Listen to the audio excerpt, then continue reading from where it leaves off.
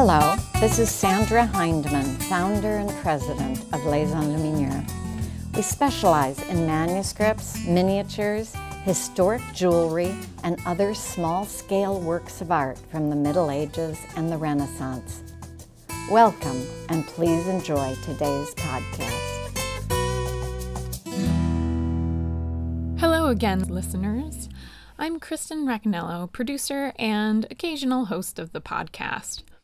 Last week, Les Enluminures senior specialist and head of text manuscripts Laura Light gave a brief introduction to the text manuscript website and a few of the special books found there.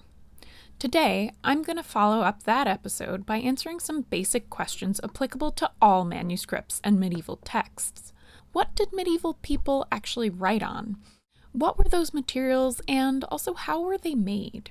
Books that are manufactured today are made on paper or are adapted into a new technology via production through digital output devices like computer screens, cell phones, and e-readers.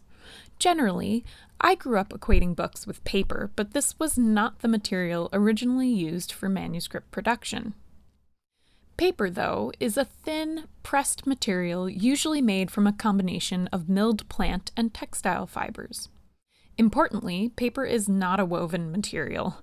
The first paper-making process was documented in China during the Eastern Han period, traditionally attributed to the court official Cai Lun. During the 8th century, Chinese printmaking spread to the Islamic world, where pulp mills and paper mills were used for paper-making and money-making. The oldest known paper document in Europe is the fascinating Missal of Silos from the 11th century, probably made using paper from the Islamic part of the Iberian Peninsula.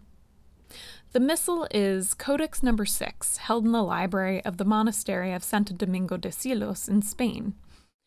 It is one of a number of liturgical manuscripts of Mozarabic rite, which have been preserved in the Silos Library despite the suppression of the Mozarabic rite in 1080 by Pope Gregory VII. The codex is named after its current location in Silos, but it was not actually made at the Silos Monastery's scriptorium. It was made at the monastery of Santa Maria la Real of Nájera. The paper for the missal, made of hemp and linen rags, is believed to have been manufactured in the Islamic world, probably in Islamic Spain, even though Nájera was in Christian territory at the time the document was created. So, paper making reached Europe as early as 1085 in Toledo, and was firmly established in Spain by 1150. It is clear that France had a paper mill by 1190, and by 1276 mills were established in Fabriano, Italy, and in Treviso and other northern Italian towns by 1340. Later European improvements to the paper-making process came in the 19th century with the invention of wood-based papers, like those that we have today. This was not the first use of wood in a paper-like material, however. Papyrus is a material similar to thick paper that was used in ancient times as a writing surface. It was made from the pith of the papyrus plant and was first used in Egypt at least as far back as the First Dynasty, so that's around the year 3100 BCE. It was also used throughout the Mediterranean region and in the Kingdom of Kush. Ahmate is a type of bark paper made from the pulp of fig and mulberry trees that's been manufactured in Mexico since pre-contact times. It was used primarily to create codices, or books. Ahmate was extensively produced and used for both communication, records, and ritual during the Triple Alliance, or that is, the alliance between the three major Nahua city-states of the Aztec Empire. After the Spanish conquest, its production was banned or otherwise prohibited and replaced by European paper production. Ahmate paper production never completely died out, however. It remained strongest in the rugged, remote mountain areas of northern Puebla and northern Veracruz states. Later, Otomi craftspeople began selling it in cities like Mexico City, where the paper was revived by Nahua painters in Guerrero to create new indigenous crafts, which were then promoted by the Mexican government as a cultural heritage project. Today, Amate paper is one of the most widely available Mexican indigenous handcrafts, sold both nationally and abroad. Nahua paintings received the most attention, but Otomi paper makers have also received accolades not only for the paper itself, but for the crafts made with it, such as elaborate cutouts. Okay, so if manuscripts in the medieval period were not written on amate or paper or papyrus, what were they written on? Well, most medieval manuscripts were made on a substance called parchment. Parchment is a tough, long-lasting material used as both the material for manuscript pages, but also often as a book covering material. Sometimes the term vellum is used for parchment, but vellum is parchment and parchment is not vellum. Let me explain. Vellum is a refined version of parchment made from calf skin. You might notice that the terms parchment and vellum are now often used interchangeably, but there is this important distinction. Parchment refers to all parchment substances made from animal skins, whereas vellum is only made from calves. Manuscripts were written on parchment bifolia. Skins, whether of sheep, goats, or calves, were prepared by being soaked in a solution of lye to loosen the hair and the fat and flesh, and then stretched taut on a frame and scraped by the parchmenter. I'll go into more detail about this process in just a moment. So that artisan used a blade shaped like a crescent moon, and thus that blade was called a lunellum, to remove the remaining hair and flesh from the hide. The strokes of this knife are actually sometimes still visible on the parchment page or binding. When the last bits of hair, fat, and flesh had been removed, and the skin was dry and taut on the frame, the parchmenter would then smooth the surface with a pumice stone. The final finishing was done by the scribes, who knew the quality needed for the text they were preparing to write. The calf skin, subjected to this labor-intensive process, might produce as few as 3.5 medium-sized writing sheets, and thus parchment was an extremely expensive commodity. Often, imperfect parchment was used in the production of books in which the rounded edge of the animal's shape is still visible at the bottom of the folio. Sometimes holes are also visible in the parchment membrane. They could be original flaws, meaning scars or wounds in the animal, or these holes were sometimes produced by stresses during the stretching or finishing process. It is not uncommon to find that such holes were sutured to prevent further damage to the page. This suturing of parchment holes became an artistic opportunity for many artists, as we see colorfully embroidered holes in many manuscripts, including a group at the Morgan Library. Or, sometimes scribes might playfully doodle heads or animals peeping out of the holes in manuscript pages. Sometimes they even draw arrows to the holes to point them out. There are all sorts of creative ways of dealing with holes in parchment, so keep an eye out for them whenever you're looking at manuscripts. Parchment has some unique structural qualities, too. Typically, parchment is very resistant to mechanical damage, like tears or creasing, though it's easily susceptible to damage from mold and high temperatures. Parchment is also highly hygroscopic in nature, which means that changes in relative humidity can cause irreversible variations to its structural makeup. One of the problems with storing parchment is that excessive humidity can cause parchment to distort, while very dry conditions will make the parchment brittle and snappy. Most skins used for parchment are between 1 and 3 millimeters in thickness before they're processed. Animal skin used for parchment all have basically the same structure, with slight variations due to the species, age, and diet of the specific animal. In general, skin is composed of innumerable fibrils made up of protein, specifically the protein collagen, which are held in bundles that interweave in a three-dimensional manner through the skin. The fibrous material is composed of many long-chain molecules of collagen, which can react with certain environmental factors. For example, one universal property of collagen is that it exhibits sudden shrinkage when heated in water, starting at about 145 degrees Fahrenheit. Once it's removed from the animal, the skin is temporarily preserved, either by drying or liberal application of salt until it can be processed. The skin is then immersed in water for 48 hours, which cleans and rehydrates it. This step also removes non-collagenous materials like hyaluronic acid, dermatan sulfate, and plasma proteins. The skin is then soaked in a lime or an alkali solution, known as the limming process. In the 19th century, chemicals were added to speed up this limming process, which resulted in weaker parchments. These added compounds sometimes reacted to produce gypsum, giving the parchment a characteristic gray hue, so it's actually quite easy to tell when parchment has been made or treated in the 19th century. The skin is then stretched in suspension on a frame, as we discussed previously, constricting as it dries. This ensures even contraction across the entire parchment, meaning that it will remain flat.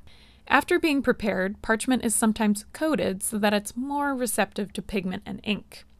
Historical coatings include chalk, egg whites, and matte paint. The manufacturing process, which removes the skin's natural fats and oils, means that parchment is more reactive to moisture and relative humidity than other skin-based materials, like leather. After being stretched, parchment has an inherent desire to revert to its original animal shape, especially if left unrestrained or exposed to repeated changes in relative humidity. Parchment is usually positively identified by sight, sometimes with the assistance of a hard lens or microscope. Visible hair follicle patterns, veining, scars, bruises, and sometimes fat deposits all help confirm the animal origin of the material. Additional light sources, including ultraviolet lights, can make these properties more easily identifiable. But sometimes visual examination is not enough to distinguish parchment from certain types of papers. Analytical testing, which involves removing a small piece of parchment, can be done by or under the supervision of a professional conservator to ensure positive identification. One type of this analytical testing involves examining the parchment specimen under a light microscope or scanning electron microscopy. A simple flame test can also be done. True parchment will emit the meaty smell of burned protein, while other look-alike materials will smell like paper or wood.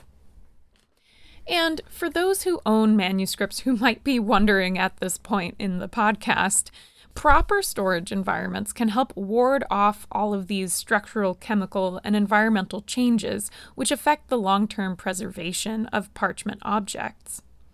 Storage factors must take into account the factors of the particular parchment object, including its condition, age, storage history, and your plans for future use. Illuminated manuscripts and composite parchment objects, which might include things like seals and ribbons, probably will have additional storage needs, as they incorporate multiple other types of materials that also need to be considered. Most importantly, a consistent storage environment is crucial for the long-term stability of parchment, which is especially vulnerable to changes in humidity, temperature, and other environmental factors. Microenvironments are a less expensive way to provide consistent storage for parchment if the external storage conditions are not ideal. Moisture-sensitive parchments can be stored sandwiched between plexiglass by inserting the matted parchment between two sheets of acrylic and taping off all of the sides. Parchment can also be stored in envelopes constructed out of polyester sheets. Now that you know a little bit more about parchment storage, and the making process for actually creating parchment from animal skin, how exactly did a scribe prepare to record a text on this very expensive material? After all, parchment was expensive and therefore most often reserved for manuscripts, so how did scribes take notes and prepare to copy out a text? Well, since antiquity, most note-taking practices have utilized tablets made of wood or wax. The earliest documented use of wax tablets dates from Italy in the 7th century BCE. The Etruscans used them not only for writing, but also as amulets for protection. Their wider use started with the Greeks, who were great beekeepers and had plenty of beeswax at their disposal. And for a short period, there was a ban on the export of papyrus from Egypt, meaning that wax tablets were in regular use. Styluses would have been employed to scratch letters into this smooth wax. Most tablets were made from wood. A flat rectangular block would have been hollowed out and filled with wax. This would often then be blackened with a sooty coating so that the lighter color showed through when written on. Wax tablets were cheap and easy to reuse and were ideal for teaching children to write. Wax tablets continued to be used in a slightly more limited but still widespread fashion until the 16th century, and more sporadically thereafter until the 19th century. They assumed a number of forms, occurring singly as diptychs or polyptychs bound with leather, parchment or linen thongs, into the codex form, or even as larger notice boards or posters. Tablets were a cheap, reusable alternative to other writing surfaces, and the utilitarian character of the majority of examples, coupled with the problems of survival of organic materials in other than arid or waterlogged archaeological environments, has undoubtedly contributed to the relative scarcity of examples that still exist today.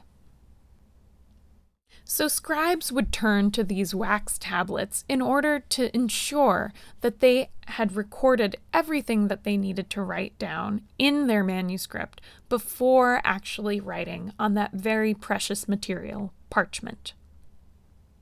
By the end of the medieval period, we begin to see both parchment and paper circulating in Europe.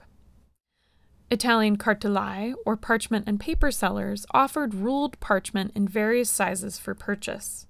But paper was seldom used for monastic books until late in the Middle Ages.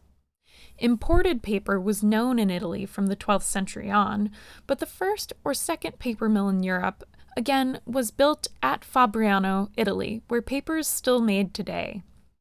As we discussed earlier, there was another mill near Valencia in Spain. Mills appeared along streams, which could be used to drive wheels with hammers to pound the vegetable fiber into pulp. Paper was used for text manuscripts, but was ordinarily too thin and flexible for manuscripts that were to be illuminated with beaten gold, like books of hours or presentation copies. Paper was quite suitable, though, for drawings in pen or paintings with brush and ink. The great age of the parchment manuscript was the medieval period, but parchment does continue to be manufactured to this day, and you can order some for yourself from a specialist or even attend parchment-making workshops. So that's all for this introductory podcast on parchment, paper, and manuscript-based materials. We would love to hear your thoughts about this episode.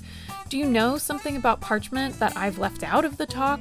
Or do you have a question about manuscript manufacture, paper, or the materials making up manuscripts, or even just an idea for an episode? Let us know.